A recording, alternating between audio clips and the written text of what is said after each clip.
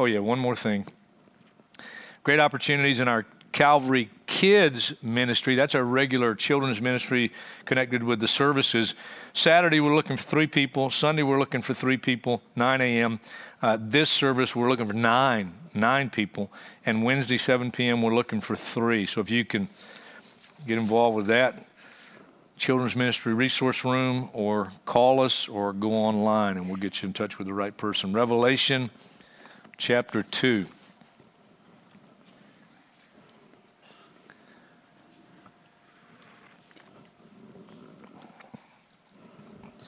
I've chosen, I'm not sure exactly why, except I've felt led last week and this week to not use the PowerPoint at all. Just felt led that way. We'll probably go back to using some PowerPoint in the future. But as I said last week, if you don't get the message here, it won't be because it wasn't on PowerPoint. I'll guarantee you that. The letters to the 7 churches and the messages in them are messages for the church age. Some of us might be anxious to get past these messages and these 7 letters because you want to get to the meat of the prophecy of end times events, which is the majority of the book. I understand that. But please know this. We don't want to hurry through the messages found in these 7 letters to these 7 churches, because if we'll heed the messages that are in them, then we will be ready when Jesus comes. That's what the book is about, the revelation of Jesus Christ, the end of the world as we know it, and Jesus' second coming. And if we ignore the messages in these 7 letters to these 7 churches, we won't be ready when he does come and when we meet him. So we want to be ready. We left off verse 18. To the angel of the church in Thyatira, write, these are the words of the Son of God, whose eyes are like blazing fire, penetrating scrutiny.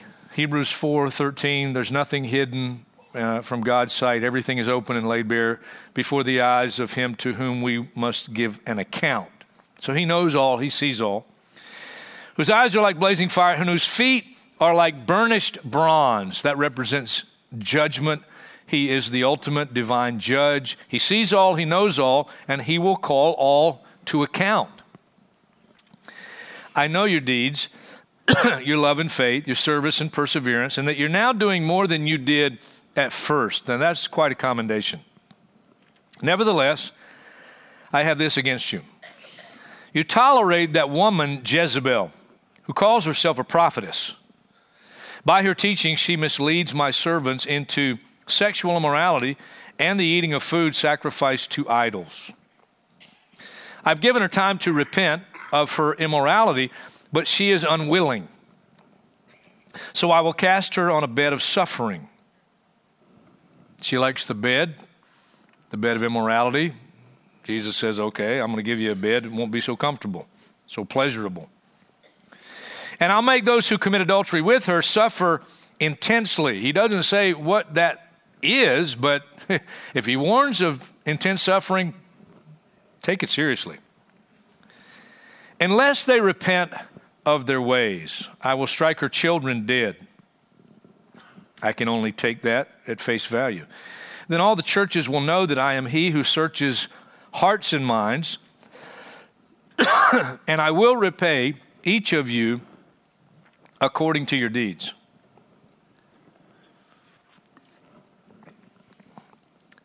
Now, I say to the rest of you in Thyatira, to you who do not hold to her teaching and have not learned Satan's so-called deep secrets, evidently what Jezebel was teaching, professed knowledge that others did not have, and of course with that there's a spiritual pride and an immoral and self-indulgent lifestyle that she justified. I will not impose any other burden on you. Only hold on to what you have until I come. To him who overcomes and does my will to the end, I will give authority over the nations. That is just fascinating every time I read it. To believe the truth that we're going to rule and reign with Christ one day. It's just incredible. He will rule them with an iron scepter. He will dash them to pieces like pottery. That's from Psalm 2, verse 9, a messianic prophecy that when Jesus comes, he will indeed rule and reign with an iron scepter, and we will rule and reign with him. Fascinating stuff. Just as I received authority from my Father, I'll also give him the morning star. We'll come back to that. He who has an ear, let him hear what the Spirit says to the churches. Again, the churches, not just this one church, the churches. Thyatira, the other thing we know biblically about Thyatira is in Acts chapter 16, Paul the apostle and those with him went down to a river to find a place to pray. They encountered a woman there named Lydia from Thyatira. She's a dealer in purple cloth. She's a businesswoman. The purple dye was produced in her town of Thyatira. She was a worshiper of God. That's what Acts 16 says. If you worship the true God and you seek to know the true God, he'll give you greater revelation about himself, and that's what he did for Lydia through the Apostle Paul. She heard the gospel of Jesus Christ. She received Christ as Lord and Savior. When she goes back to Thyatira, she's not just a worshiper of God, she's a Christian. A Christian. She would have probably heard this message from Jesus to the church of Thyatira. Now, both Thyatira and Pergamum are given tremendous commendation, but they are also given rebuke for the exact same sins: eating food sacrificed to idols and sexual immorality. We learned last week, eating food sacrificed to an idol is not sin in itself, from 1 Corinthians chapter 8. No, it's the association of those who are eating food sacrificed to idols. We went to Numbers 25.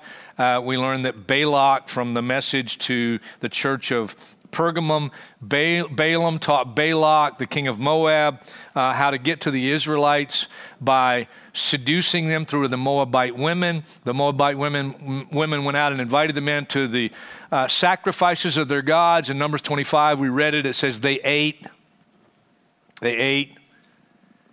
and they bowed down.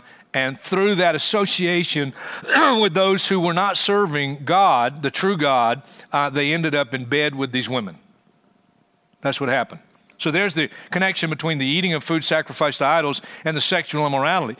It's very simply ungodly associations that lead you into sexual sin. That's the bottom line. Same sin, same rebuke, Pergamum and Thyatira, with a couple of differences. I'll try to remember the second one in a few minutes. I'll try to remember to say it. I remember it. The first is the means of the leading astray in Pergamum was through a man named Balaam. The means, the instrument of the leading astray in Thyatira was a woman named Jezebel. Here's the deep difference between the two. Balaam's a guy, Jezebel's a girl. Just let that sink in for a minute. I think you'll get it. Sometimes the temptation and the seduction comes through a man, and sometimes it comes through a woman. Watch out for both.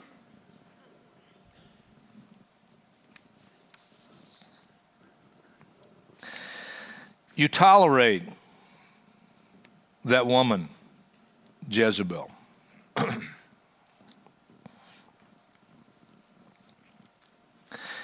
And some, through the association and through the relationships, ended up wandering away and committing sexual sin. You know, I realized early on as a Christian, there's some people in the church that you hang out with, and there's some people in the church you don't hang out with. Now, that may not be true for every single local church. Smyrna may be an exception, but it's a very small exception. Smyrna, the suffering church, there was no rebuke for that church. But most local churches, right after I became a Christian at age 19, I went off to what is now Liberty University. University at the time, it was Liberty Baptist College. Those of you who've been around know this story. You're just going to hear it again, with a few added things maybe you didn't know. All the freshmen were required to take a class called Christian Life. Now, when I was at Liberty, there were no there were no buildings on the mountain at all, none. The classes were at Thomas Road Baptist Church. Christian Life was in the main sanctuary of the church because that was the largest meeting room, several thousand seats. And there were hundreds, if not thousands, of freshman students that had to take Christian Life class. C. Sumner Wimp, Dr. C. Sumner Wimp. I love that guy. He was so enthusiastic and zealous for Jesus, and his zeal was contagious. And I loved Christian Life class. I grew in that class. One of the things we had to do for class is memorize Scripture. And I remember our first test to write down the Scripture memory that we had been assigned the previous class. And Dr. Wimp came in, normal enthusiasm, prayer, and then he said, take out a piece of paper on the upper right-hand corner, write your name, and then with closed Bibles, write out your memory verses. Then we were to pass them down to the aisle and then down to the front. And I'll never forget, I couldn't help but see around me some people hiding behind the pews from Dr. Wimp, but with their Bibles open at their side and peeking down and writing their verses. I was shocked. Christians cheating on a Christian Life test. I mean, come on, how ironic is that? That was just the beginning of my surprise. My dorm was a Ramada Inn. Now, there were no dorms. They had leased property and all over, as my late friend who's with the Lord, Vivian Laird, would say, all over the dunya. And they bust us everywhere, bust us all over the place. And my dorm was a Ramada Inn that was going bankrupt, and the college did a lease with them where all of the second floor, and there was only 2 floors at this Ramada Inn, all the second floors were dorm rooms. Well, some extra students came in, and they leased a couple of extra rooms on the first floor, and those rooms were right inside of the balcony where my room was. Now, I was shocked one evening when I'm out, and these guys come pulling in, and they get out of their car. I knew who they were, but I didn't have a relationship with them. I knew who they were. And from my background, it was very easy to ascertain that when they got out of the car and went to walk to the room, they're just sloppy drunk. They're just drunk. One of the guys ended up getting kicked out of school. Ultimately, the other guy just voluntarily quit. See, when I went to Liberty, I thought everybody at Christian college is a Christian. Why else would you be there? And I thought every Christian at the Christian college would be committed to Christ. That's not the way it was. And then I was really blown away when it went public that some students were actually dismissed from the school because they had been caught committing sexual immorality. Oh, it just continued, though. I mean, we had all these great speakers. They still have great speakers at Liberty. I remember an evangelist came to town. I think it was James Robinson. He was there several times in several meetings. And then after one of the last meetings, some were given an opportunity to stand up at the podium there at the church in a chapel service and share how they had received Christ during those evangelistic meetings. One was a well-known basketball player named Carl Hess. And I'll never forget Carl getting up and sharing how he had been a phony and he had fooled people, including his parents, who thought he was a Christian. But he was a phony. He was just a good hypocrite. And then I go to my mailbox one day, and I get a letter from my mother. And I open it, and my mother informs me through this letter, and that was before the days of email or texting or anything like that my youth pastor back home had lost his job with the church because it had been discovered that he had had several sexual relationships with some of the girls in the youth group, not to mention at least one woman in the church. I was 19 years old when I got saved, didn't fit in anywhere exactly with the church I was a part of, so I went to Mike Cassidy, the youth pastor. He was a classic youth pastor, full of life, funny, great communicator. I said, can I hang out with the youth group? He said, sure. He became my youth pastor at age 19. My age, 19.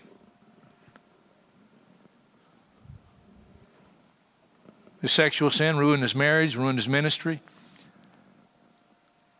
Devastating. And devastated the church. I learned early on in my Christian life, there's some people at Christian school you don't want to hang around with. I learned early on in my Christian life, there's some people in the church you don't want to hang around with. I learned early on in my Christian life, there's some people in the church that are just outright hypocrites.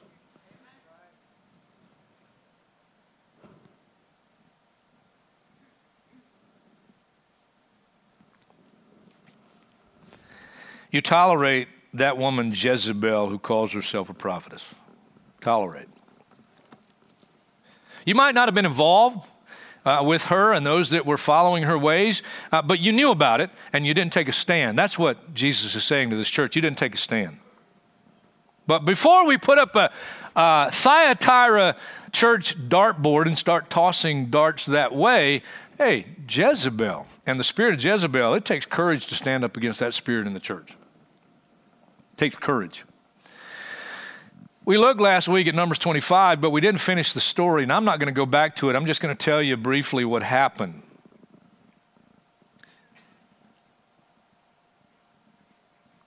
In the midst of all the sexual sin that's going on,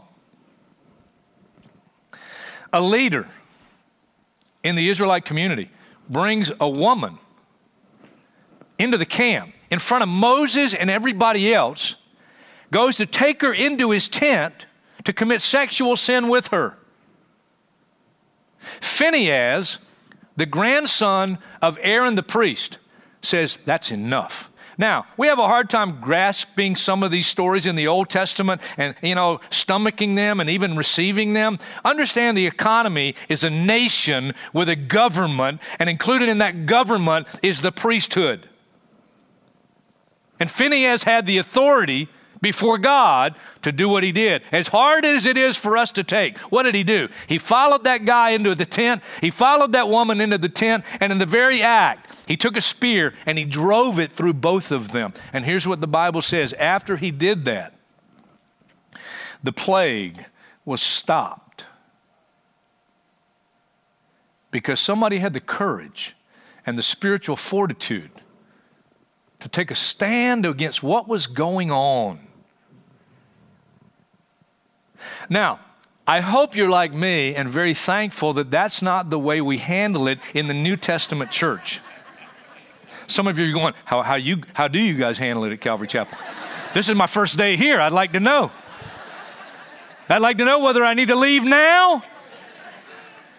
Well, you can't leave now because we've locked the doors.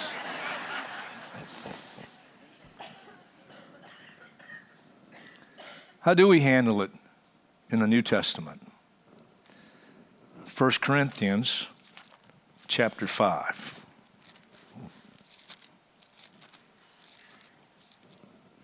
Verse 1. It is actually reported that there's sexual immorality among you, and of a kind that does not even occur among the pagans.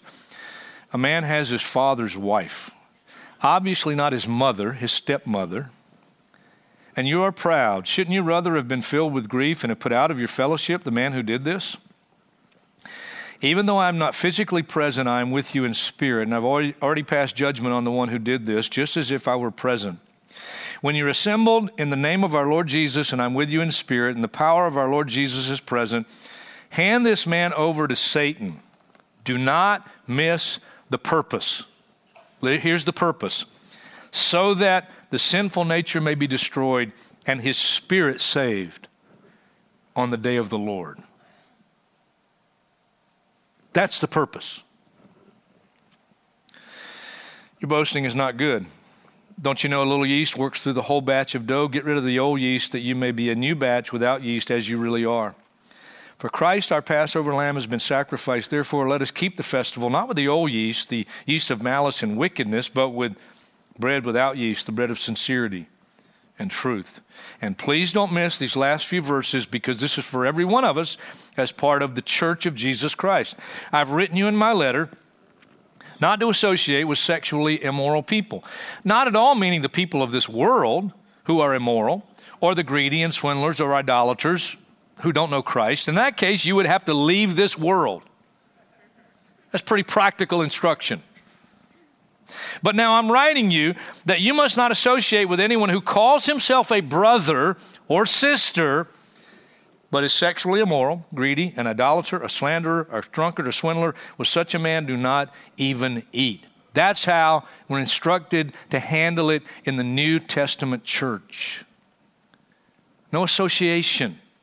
It's not a self-righteous thing. It's not a looking down on them. It's for the purpose of discipline. And if they're unrepentant, we put them out of the church. We disfellowship for the purpose of the kind of discipline that hopefully will bring them to a place of repentance. That if they really know Christ, they don't go down a path as a Christian, they experience unnecessary hurt and pain in their own lives and their families personally. And if they don't know Christ, that they really come to know Christ in a very real way. You tolerate that woman Jezebel. But as I said a minute ago, listen, taking a stand for righteousness, especially in the world we live in, I mean, we're living in a day where it's almost, pretty much accepted, generally speaking, that you're living together and you're living like you're married, but you're not married. It's pretty much just kind of accepted in our culture. Well, it's not accepted in God's kingdom. It's not accepted. It's sin. But to take a stand against the spirit of Jezebel takes courage. Takes fortitude, spiritual fortitude. Jezebel. Whether the woman in Thyatira was actually named Jezebel or not, I don't know. But we know who she's being referred to, Old Testament Jezebel. The queen of Israel, married to a guy named Ahab, King Ahab. Here's what 1 Kings 21:25 says about Ahab. There was never a man like Ahab who sold himself to do evil in the eyes of the Lord. But that's not the whole verse. Let me read you the whole verse. There was never a man like Ahab who sold himself to do evil in the eyes of the Lord, urged on by Jezebel, his wife. The context of that verse is King Ahab trying to buy a vineyard that he really wants from a guy named Naboth. Naboth says, listen, I can't do that. That's my family heritage, and it wouldn't be right for me to do that. So Ahab goes back to the palace, and he's sulking. Jezebel comes home, sees her husband sulking, says, what's the matter? He tells her the story about not being able to acquire Naboth's vineyard. Jezebel goes away and plots a wicked scheme. Has Naboth killed. Goes back to her husband, says, Naboth's dead. I took care of the situation. Get his vineyard. He does.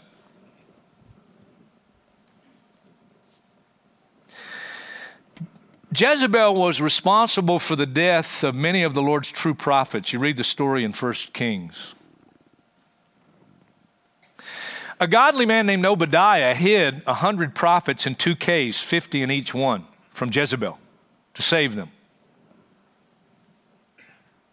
1 Kings 18:19 says that 400 prophets of Asherah ate at Jezebel's table. She fed them regularly. If you know anything about the worship of the goddess Asherah, sexual immorality was always tied in with it. Jezebel was a woman and a spirit to be reckoned with. Even the great prophet Elijah, after 1 Kings 19, the story of 400 prophets of Asherah that ate at Jezebel's table, 450 prophets of Baal stood there against the true God. And Elijah, representing the true God, if you know the story, God answers by fire, proves himself to be the true God. Elijah has all 850 false prophets killed. Word gets back to Jezebel, and Jezebel threatens the great prophet Elijah, and Elijah himself runs for his life and hides in a cave. Jezebel.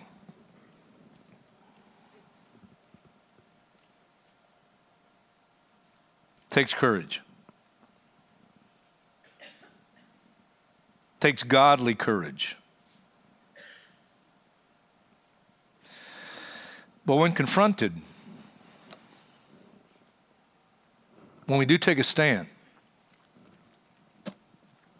what are those caught up in the ungodly relationships and the sexual sin, what are they going to do? That's the second difference in the message to Pergamum and the message to Thyatira. The message to Pergamum and the rebuke for the exact same sins, ungodly relationships and sexual immorality, same rebuke. Here's the second difference, though. To Pergamum, it was the first confrontation. To Thyatira, Jesus says, I've given her time to repent. I've given Jezebel time to repent. She's unwilling. And there's no call for Jezebel herself to repent because it's a declaration by Jesus, no, I'm going to judge her. And as I judge her, here's what he says. All the churches will know that I am he who searches hearts and minds, and I will repay each of you according to your deeds. He's going to hold Jezebel and what everybody's going to see happens to Jezebel up as an example. So hopefully, even those who have been caught up in that sin, but it's not time for judgment on them yet, they're still given time. That's what the end of verse 22 says. Unless they repent of her ways. I'm going to judge her. I'm going to hold her up as an example, and you need to learn from that example. And if you haven't gotten caught up in it, stay pure. If you have gotten caught up in it, repent, because you're going to end up like her. And you don't want to go there. The consequences, I can only take it, as it says, a bed of suffering. I'll strike her children dead. I'd do that in every situation? Of course not, but that's what happened to her. David and Bathsheba, after their sexual encounter, sin, God took the child. That's what he did. He took the child. Does he do that in every situation? Of course not. But he did here. He did with David and Bathsheba. That's up to the Lord. But there are always consequences. Always consequences. And God uses those like Jezebel to hold up as an example so that hopefully we will learn. Learn. Let me just throw a few out. Leviticus chapter 10, Nadab and Abihu, two sons of Aaron, they offered unauthorized fire before the Lord, and God took their lives. Balaam, even though we learned last week, he confessed his sin, he never repented. And Numbers chapter 31, verse 8, and Joshua chapter 13, verse 22 tells us that when Israel came into the land of promise, they killed, in the name of the Lord, Balaam, son of Beor. He was destroyed. Jezebel, in 1 Kings 21, verse 23, after the wicked plot to get Naboth's vineyard for her husband, Elijah prophesies to her. And here's what he says. Dogs will devour Jezebel's flesh by the wall of Jezreel. She pays no attention to that prophecy. She walks away and continues her immoral lifestyle. And you have to go all the way to 2 Kings chapter 9. New king in Israel is named Jehu. Jehu, he comes into town, and it's the town where Jezebel just happens to be. She's up in a room with an open window. She gets herself all gussied up with extra makeup, and she looks out the window and she sarcastically greets King Jehu. 3 eunuchs are in the room with her. He says, if you're for the Lord, throw her down. They take her and throw her down. But before they can recover her body, the dogs devour her flesh by the wall of Jezreel. When they do come to clean things up, I know it's hard, but it's the Bible. All they could find were her hands, her feet, and her skull. 2 Kings chapter 9. Not a story I'd recommend for your children, but one you should read.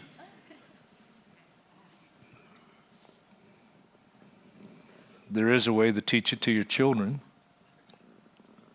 It's the Bible. God used Elijah to say to Ahab, because of what you've done, urged on by your wife, and taking Naboth's vineyard, in the same place that the dogs licked up Naboth's blood, they will lick your blood. Yes, yours. He walks off, doesn't pay any attention. He continues on with his sinful lifestyle. And you get to 1 Kings chapter 22. And Ahab has gotten Jehoshaphat, the other king of the northern kingdom, to go with him against Ramoth Gilead, the enemy. And as they go out to battle, it says one of the enemy archers just randomly shot an arrow. It went right in between the pieces of Ahab's armor, and he died. They took his chariot, and they washed his chariot in the exact same place where the dogs licked up Naboth's blood, and the dogs from Ahab's chariot licked his blood. You can run, but you cannot hide. Numbers says, be sure your sin will find you out. You say, those are really graphic stories, and that's not really the way it is in the New Testament, isn't it? Is it? Hey, have you read the judgment? Have you read what's the future for those who don't know Christ? You think those stories are graphic. Jesus says in Matthew 25, when he comes, he'll separate the sheep from the goats, those who know him from those who don't. And those who don't, they will go away into eternal punishment. That's what the Bible says. You don't have to go. Jesus is Christ. He died for you. He died to pay for your sin. He died so that the consequences of sin would be taken care of. But if we don't accept him, if we don't receive him, that's our eternal destiny. And for those of us who do know him,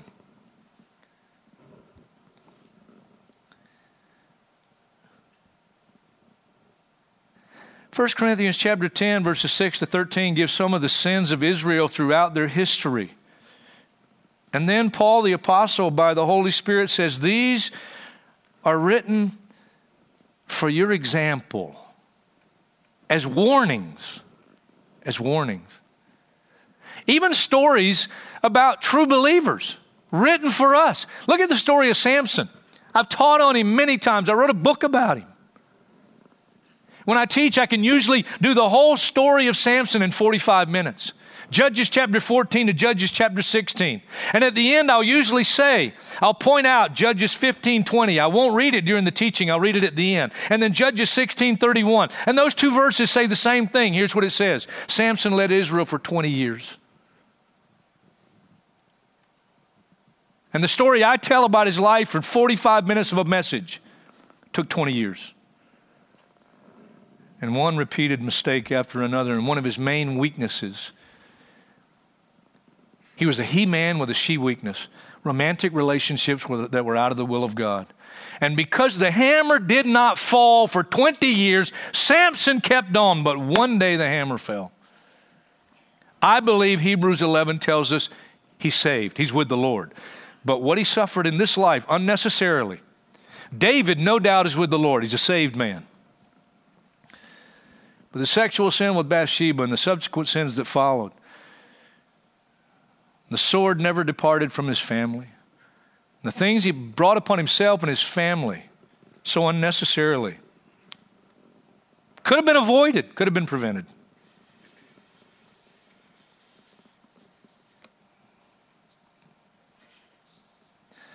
I got to close. How long did God give Jezebel before the hammer came down? We aren't told. It's a bit of a mystery to me. You have the stories like Nadab and Abihu. You have the stories like Balaam and Jezebel and Ahab. And then contrast with Samson. Then you have New Testament, Acts chapter 5, Ananias and Sapphira. It seemed like early on in their Christian life, they lied to the Holy Spirit, and one by one, God took their lives. And twice in that story, when each one of them are taken by the Lord, here's what it says, great fear seized the whole church and all who heard about these events. How long does God give us?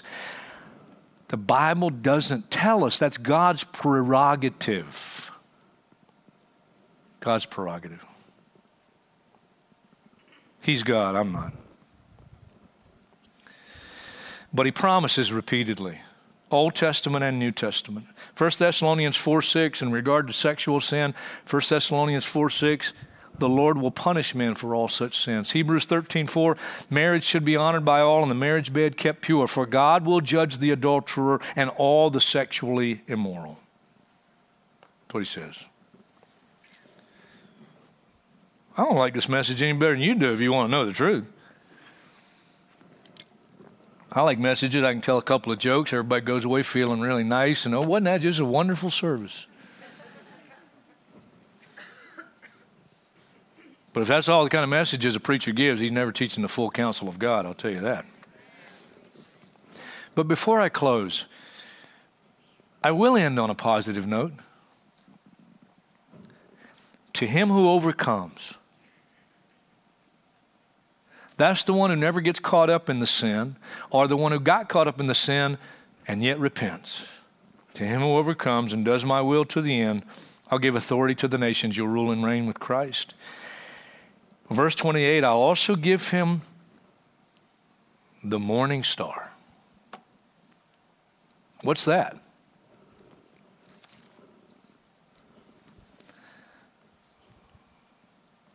Second Peter chapter 1,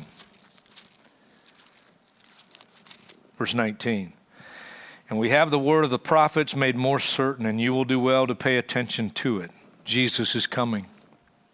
As to a light shining in a dark place until the day dawns and the morning star rises in your hearts. That's where it starts. The morning star rises in your hearts. What's the morning star? Revelation chapter 22, verse 16. I, Jesus, have sent my angel to give you this testimony for the churches. I am the root and offspring of David and the bright morning star.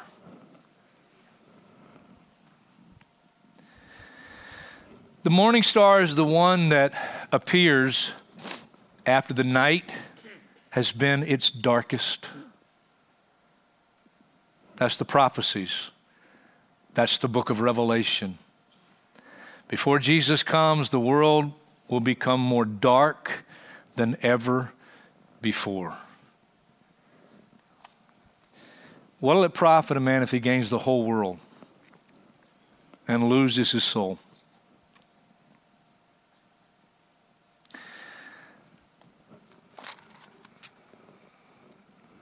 I want to hear him say, well done. I don't want to go the way that I saw people go in the church right after I became a Christian. I don't want to go the way of my youth pastor.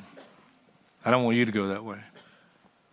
The Lord doesn't want you to go that way. I don't want to go the way of those guys that staggered to their room just living for this world.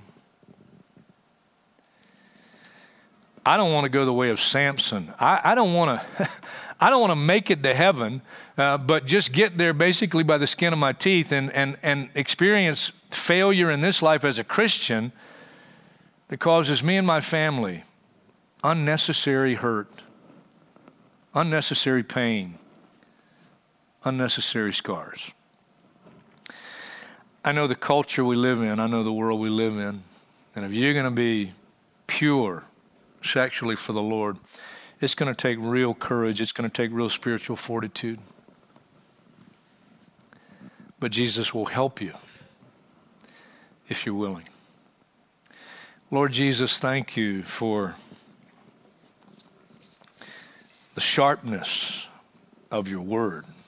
It goes down deep. Judges the thoughts and attitudes of the heart. Thank you for that word. And Lord, I pray for myself. I pray you'd help me with one of the greatest temptations in life, sexual temptation. Help me to continue to live in victory. Help us that are living in victory to continue to live in victory.